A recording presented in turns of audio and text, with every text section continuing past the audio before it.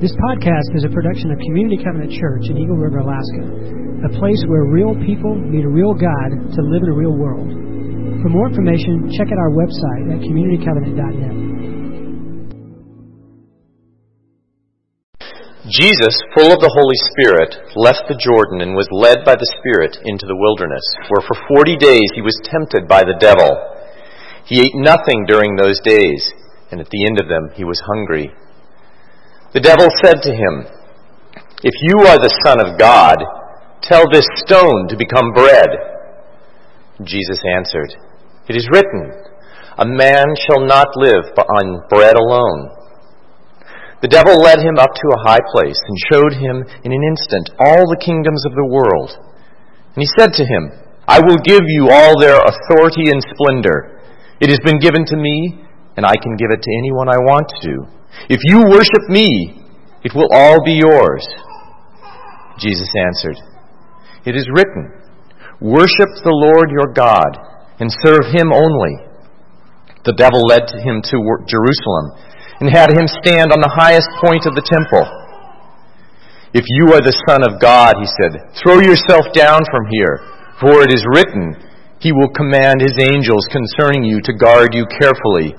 They will lift you up in their hands so that you will not strike your foot against a stone.'" Jesus answered, "It is said, 'Do not put the Lord your God to the test.'" When the devil had finished all this tempting, he left him until an opportune time.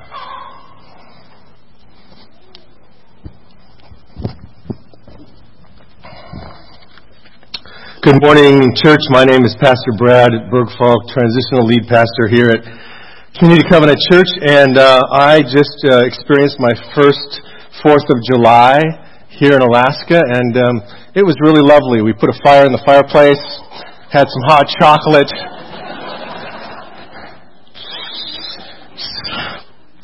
Welcome to Alaska.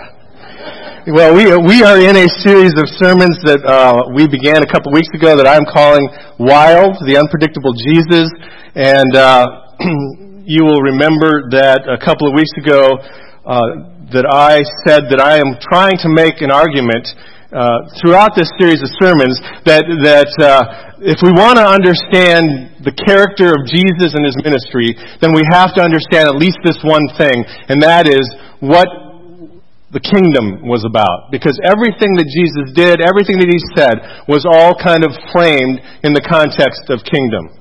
For Jesus, the arrival of God's kingdom was the central truth to which his life and ministry pointed to.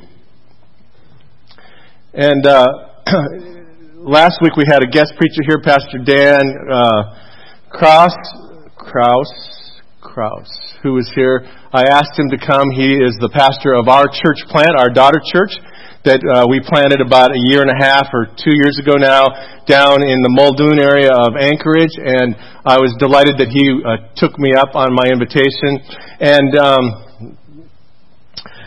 Dan kind of continued the theme by talking a little bit about the nature of, the servant Jesus, the servant heart of Jesus. Well, for Jesus, if the character of the kingdom is not evident in the lives of those who claim to follow him, if the character of the kingdom is not evident in the lives of those who claim to follow him, then there's a pretty good likelihood that we have missed something important in our understanding of Jesus and the kingdom. Let me give you an example of that. And there are many, and this example is horrifying, actually, but do you remember a number of years ago that the Rwanda genocide that took place? Nobody in the world noticed it until it was well underway. But at that time, Rwanda was considered the most Christian nation in the world. In fact, 1 million people were slaughtered in a course of a very short period of time, weeks if not months. And people who worshiped side by side in the same church on one week became perpetrators of violence the next. Something was missing when it came to the Rwandan Christians' understanding of the character of God's kingdom. This is what I'm talking about. The way we live, the way we behave, the way we interact with our community, with our spouse, with our children, with our mom, with our dad, needs to reflect somehow the fact that this kingdom that Jesus is talking about has seeped deep into our bones. And of course, all of you know, many of you know who've been following Jesus for any length of time, that that's a lot harder to do than it is to talk about, right? Well, here we have the story of Jesus going into the desert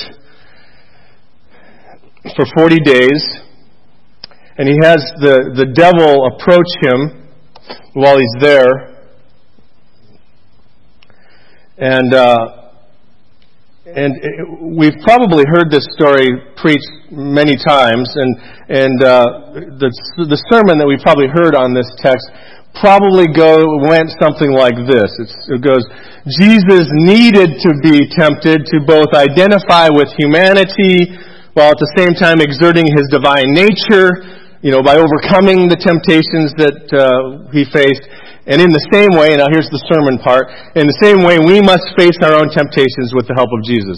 Now you probably heard that sermon. In fact, I've probably preached that sermon on this text at least a couple times in the course of my life. And on first glance, that's not a bad sermon to preach about temptation. It's not a bad sermon at all. But what happens when we read this text that way, what we do is we make this story of temptation of Jesus, which is a significant place at the beginning of Jesus' ministry, we make this story into kind of a story of temptation where, while the preacher preaches, we begin to think about our own vices. And then we try to derive from this encounter of Jesus with the devil, 3 easy steps, so that the next time we face one of our temptations based on our own vice, that we can overcome that temptation. Well, that's not really what this story is about. You see, as we reflect about this story of temptation from the Gospel of Luke, and it's also in the Gospel of Mark and in the Gospel of Matthew, we must take note that this story falls in a context in Jesus' ministry. In fact, right at the very beginning of Jesus' ministry. In Luke chapter 3, right before this episode that we've just read this morning, we are introduced to the ministry of John the Baptist, who baptizes Jesus at the outset of Jesus' ministry before he goes into the desert.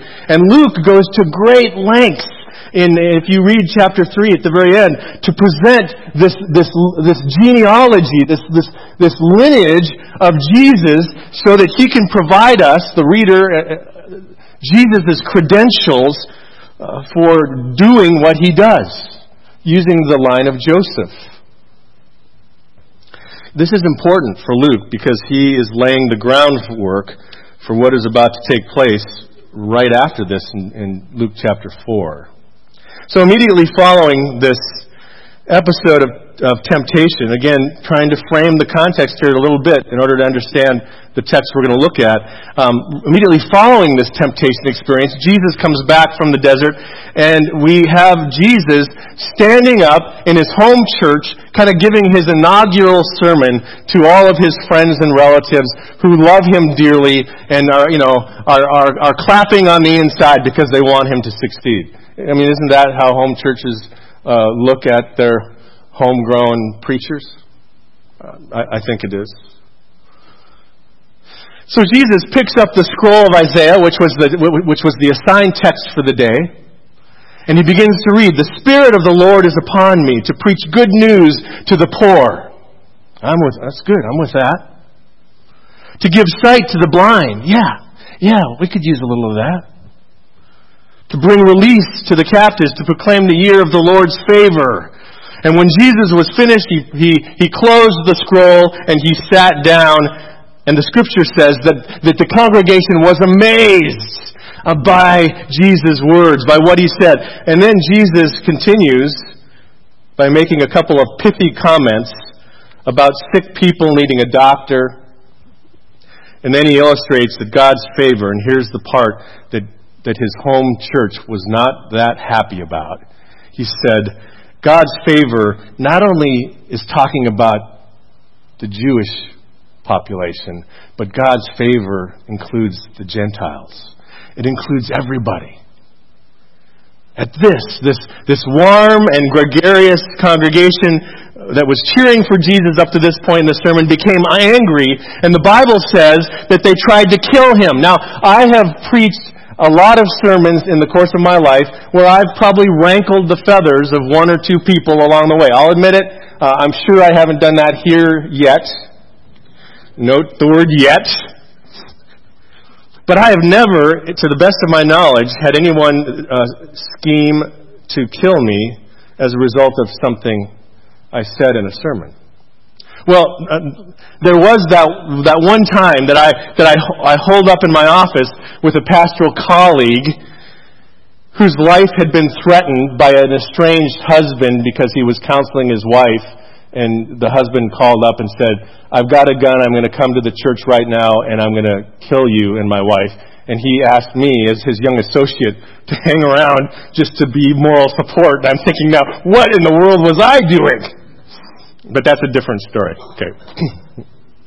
Well, sandwiched in between these two episodes that I've just described for you then, we have this story of Jesus and his temptation in the devil. Now let's take a look at this really briefly to see what this episode in Jesus' life and ministry can teach us about God's kingdom. And I'm calling this the anatomy of temptation. Following Jesus' baptism then, that we just talked about, the text says that Jesus, full of the Holy Spirit, was led into the desert where he was tempted by the devil.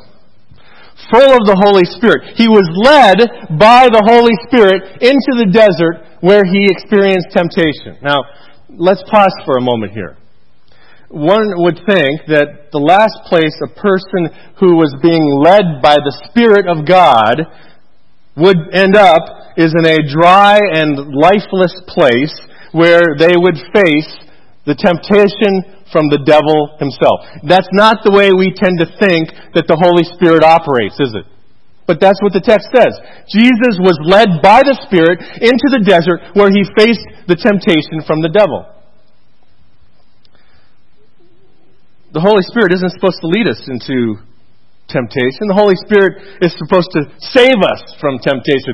The Holy Spirit isn't supposed to lead us into trials or tribulations or difficulty or physical challenges or marital problems. But this Holy Spirit led Jesus into the desert where he was tempted. And when we find ourselves going through a particularly difficult time in our life, or at least my first assumption is that it's not the Holy Spirit that has led me to this place, but rather God has abandoned me. I said to somebody this week that described to me sort of the painful experience that they're going through right now in their life. And they said, "I just don't feel connected to God, and I don't know what to do about it. Can you help me?"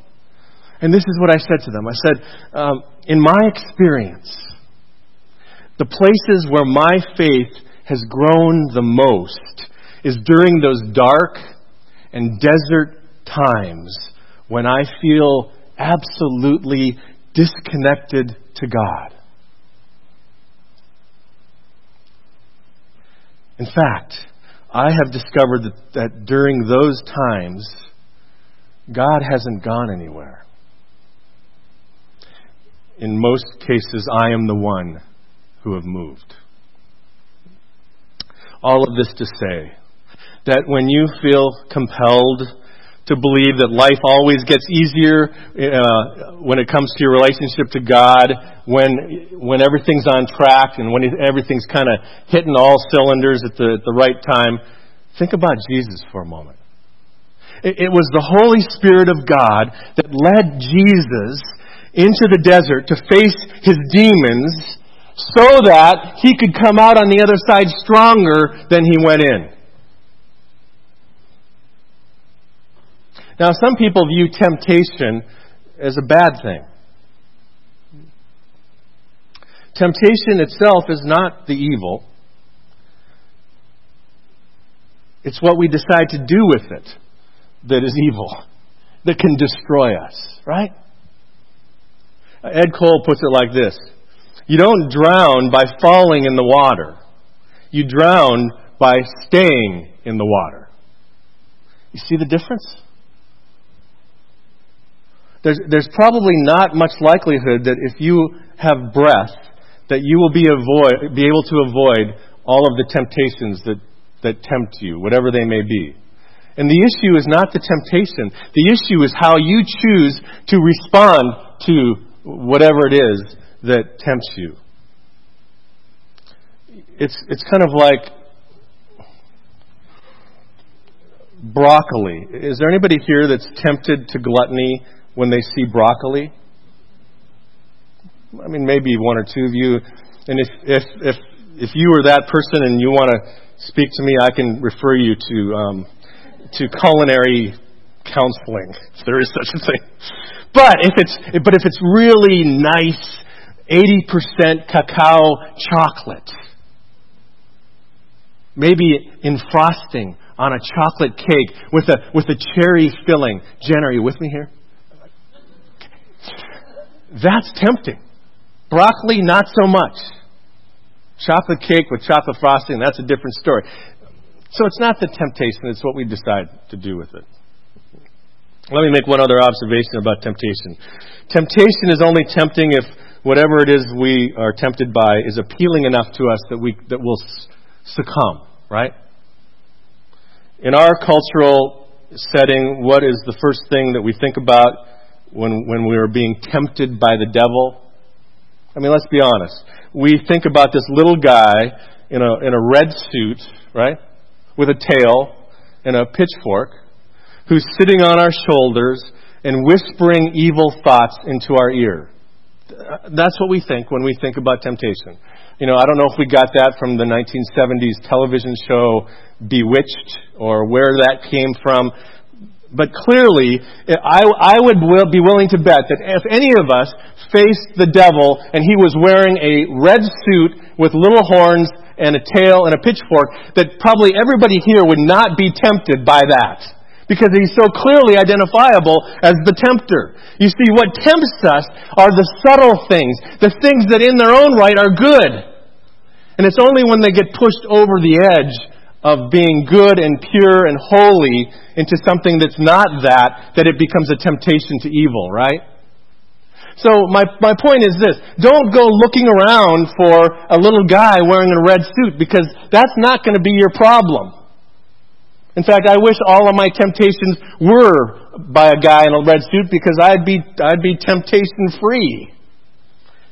The nature of temptation, by definition, is just a distortion of something that is actually good and beautiful, something that is wholesome, something that we were made for. And of course, the trick of the tempter that seems to catch us off guard is when we are presented with an opportunity that appears good and beautiful, only to be slightly distorted, just enough to catch us in a moment of weakness and a moment of desire. Right? Well, that leads me to the first experience, or the first challenge that Jesus faced by the devil in the desert on this particular occasion. And what we find here is Jesus being tempted to serve himself rather than serve the values of the kingdom. Jesus fasted during his time in the desert. So this first and most obvious temptation that we see in this text today is that the devil confronts Jesus at the most basic place of human desire, which is Jesus' hunger, right? The devil tempts Jesus to make bread. Now, if the kingdom of God that Jesus was about to inaugurate in his ministry was about anything at all, it was about Jesus embodying the selfless love of God for others. The temptation here is not the temptation to gluttony. This is not about eating. The temptation here that Jesus faces is the temptation to short-circuit the selfless love of God by taking care of one's own needs first before you consider the needs of others. That's the temptation. And Jesus, of course, responds to this temptation by quoting from the Torah, the Jewish Old Testament, and he says, "It is written, man does not live by bread alone." This response, by the way, you know where that comes from. It harkens back to the story of the Israelites as they spent 40 years wandering in the desert, wilderness, and when they got hungry and began to complain to God about their hunger, God responded by providing them with what? Manna. The literal translation, what is this? Bread from heaven. And some of the people of Israel were not satisfied to gather up just enough manna to feed their family for a day as God had instructed, right? Go out, get enough manna for the day, you'll eat for the day, the next morning there'll be more manna for you. Do not gather more than 1 day at a time. So some people in Israel began to stockpile manna. And what they discovered, however, is that the more that they hoarded, the more that they stockpiled, the more that they were selfish, the more that they thought about their own self-interest when it came to this manna deal, they discovered, that the manna went bad. Because the point of this, for God, was to trust God for your daily provision on the day that you needed it. The devil tempts Jesus to forget about the provision of God and to take matters into your own hands. The devil says to Jesus, just like he did in the garden with Adam and Eve, he says, it's okay for you to eat from the tree, right? Who says you can't enjoy that delectable, beautiful piece of fruit? That's what it's there for. The temptation to serve oneself first, rather than serve others, confronts the fundamental character of God's kingdom.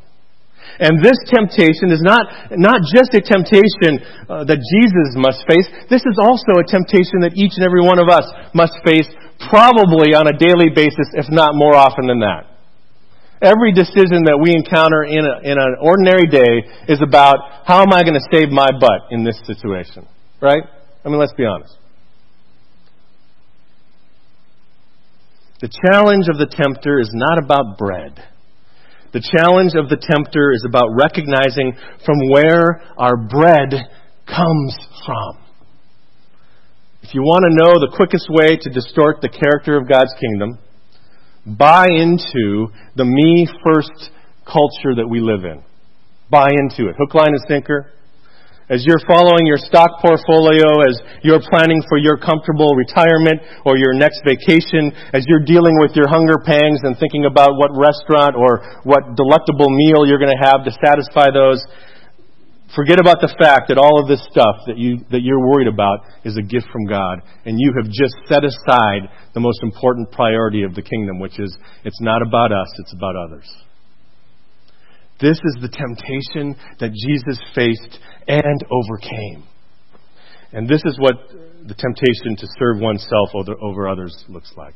Well, the second temptation that Jesus faces in this text is the temptation to control your environment. The devil shows Jesus all of the kingdoms of the world, as we noted in this text earlier, and he says, this can be yours. You can be the king of all of this and more if you worship me. You're already the king anyway. Why wouldn't you take this stuff? It's yours. The temptation to take what is already yours is the temptation to control your own environment for Jesus. And when we do that, we place ourselves in the driver's seat and we place God in the back seat. Neil Anderson describes temptation like this. He says, the essence of temptation is an invitation to live independently from God. That's a pretty good description, don't you think? The essence of temptation is the invitation to live independently from God. That's right. Even with our good intentions, our attention to detail, our desire to do it right, our interest in expediency for expediency's sake, the moment we control our environment and thereby take away that control that belongs to God, we have succumbed to this temptation. The remedy for this temptation is worship. Jesus answers the devil by quoting from the Torah again. He says, "Worship the Lord your God. He is the only one you should serve." Jesus is essentially quoting one of the Ten Commandments here.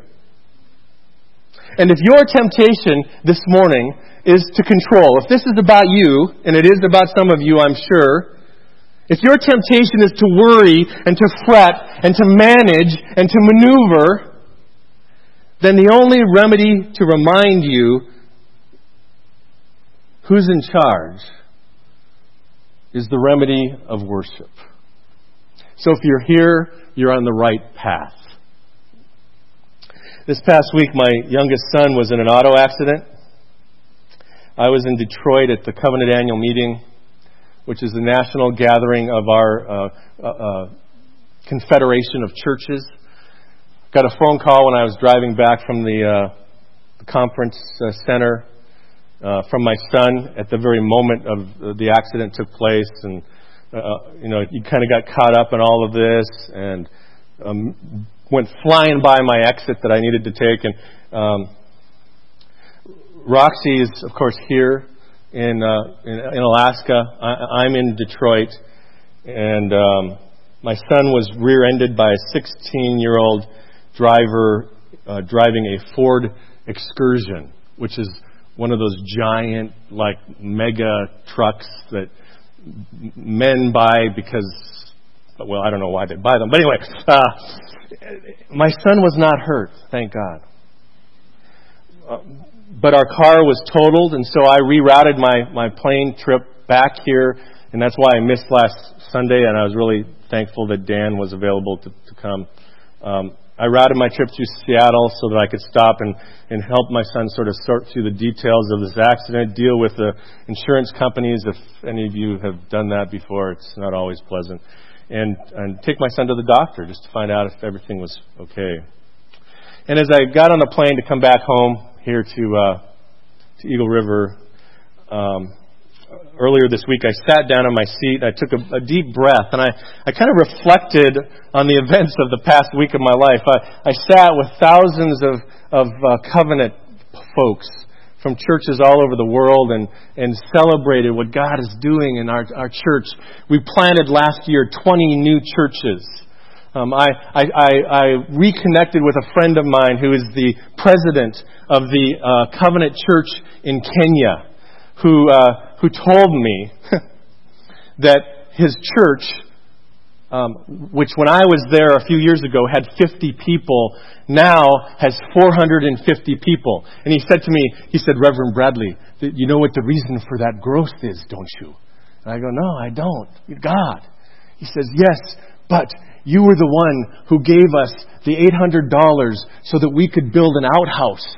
And that's why people come."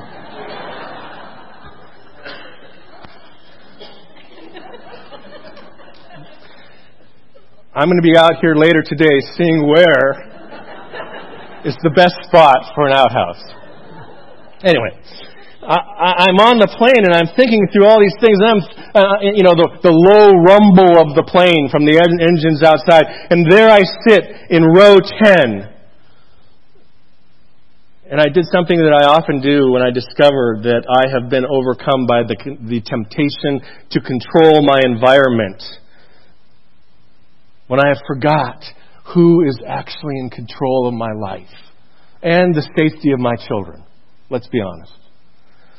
And I breathe this prayer. God, I'm sorry for thinking that I can manage all the details of my life.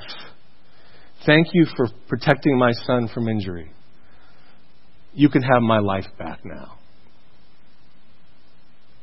So if you are here today and this is the temptation that you are particularly inclined toward, I invite you and I encourage you to give your life back to the person who's really meant to manage it.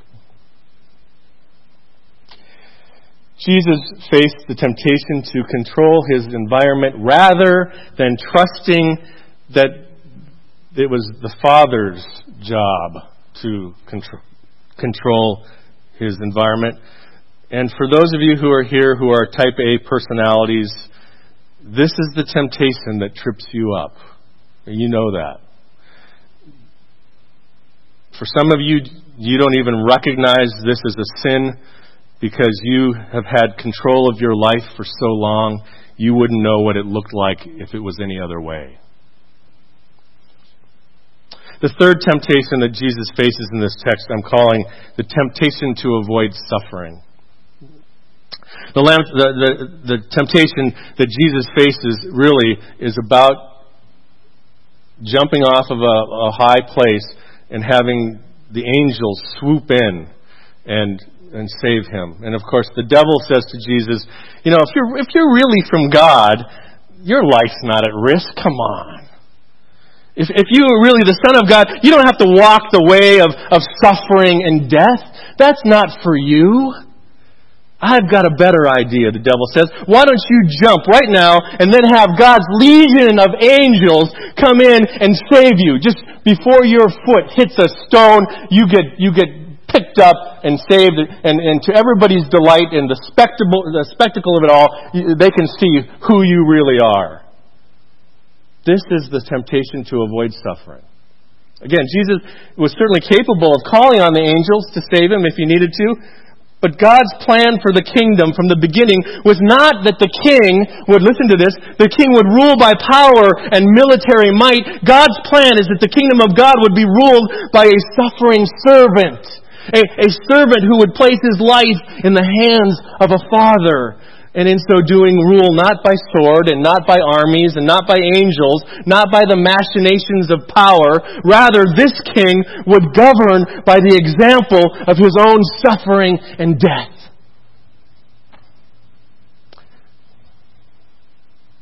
The temptation to avoid suffering is not just a temptation that Jesus faces and overcomes, but it's also a temptation that you and I face on a regular basis. Who among us likes to suffer? Go ahead, raise your hand. Again, I got counseling for you. None of us. When we are faced with a hard task that may involve suffering or obedience, most of us choose the easier path because it isn't as demanding and it doesn't hurt as much. Right? Doesn't require as much from us. There are times in our lives where the steepness of the climb is exhausting. And we wonder if there will be any relief from this, whatever it may be. I'm here to tell those of you who are perhaps facing some of the most challenging experiences of your life, perhaps that you've ever faced right now, that one of the marks of God's kingdom are the bumps and the bruises that we get as we confront life's challenges. Suffering is a mark of God's kingdom. The temptation for Jesus to throw in his cards and really let somebody else deal with suffering and death, it must have been enormous if you think about it. But he didn't give up. He didn't give in. He didn't complain because he understood his suffering in the context of God's larger plan. He understood that the way to the top was by what? Going down. He understood that in order to be first, he must also be last. He understood, above all else, that through his suffering and death, the reality of God's kingdom would become visible. And guess what, folks? Why would we think it would be any other way for us? So that leads me to the end of our reflection this morning about temptation. And what I want to say to you is this. I don't know what the temptations are that you face, but you're not a lost cause. As far as God is concerned, you're not a lost cause. It doesn't matter how many times you've failed. It doesn't matter how stupid the temptation may be. You are not a lost cause. At the heart of God's kingdom, Jesus calls those who choose to follow Him to face and overcome temptation, to serve oneself rather than others. And if that's you, go for it. To control your environment rather than allowing God to control the details of your life. Try it. Give away your managing your life for once. The people around you will like you better, I promise. And the temptation to avoid suffering at all costs. As Christians, you and I are called to continue that Spirit-led proclamation and enactment of God's kingdom in this world. And we are also tempted to abandon the task that God has given us for ways of self-fulfillment and power and spectacle. But we need not choose that path.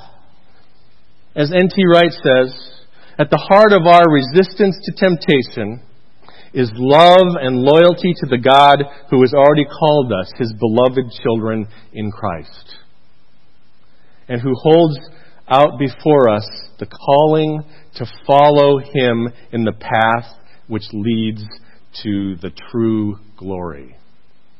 I love that. That's the path that Jesus has already trod upon. That is the path that He holds out to us today. That's the path that you and I can celebrate every time we gather at the Lord's table and receive the gifts of bread and cup that we are about to join together and receive in a moment. So as you come to the table today, and there's all kinds of reasons why people come to the table, I want to make sure that you come to this table because you have been invited by Jesus. Forget about me. You've been invited by Jesus to share in His sufferings and in His glory. Come to this table because you recognize that this is the kind of life that you've been seeking all along and you didn't realize it before right now. Come to this table not because you're more spiritual or more capable than anybody else or even more useful to God and His kingdom, because you probably aren't.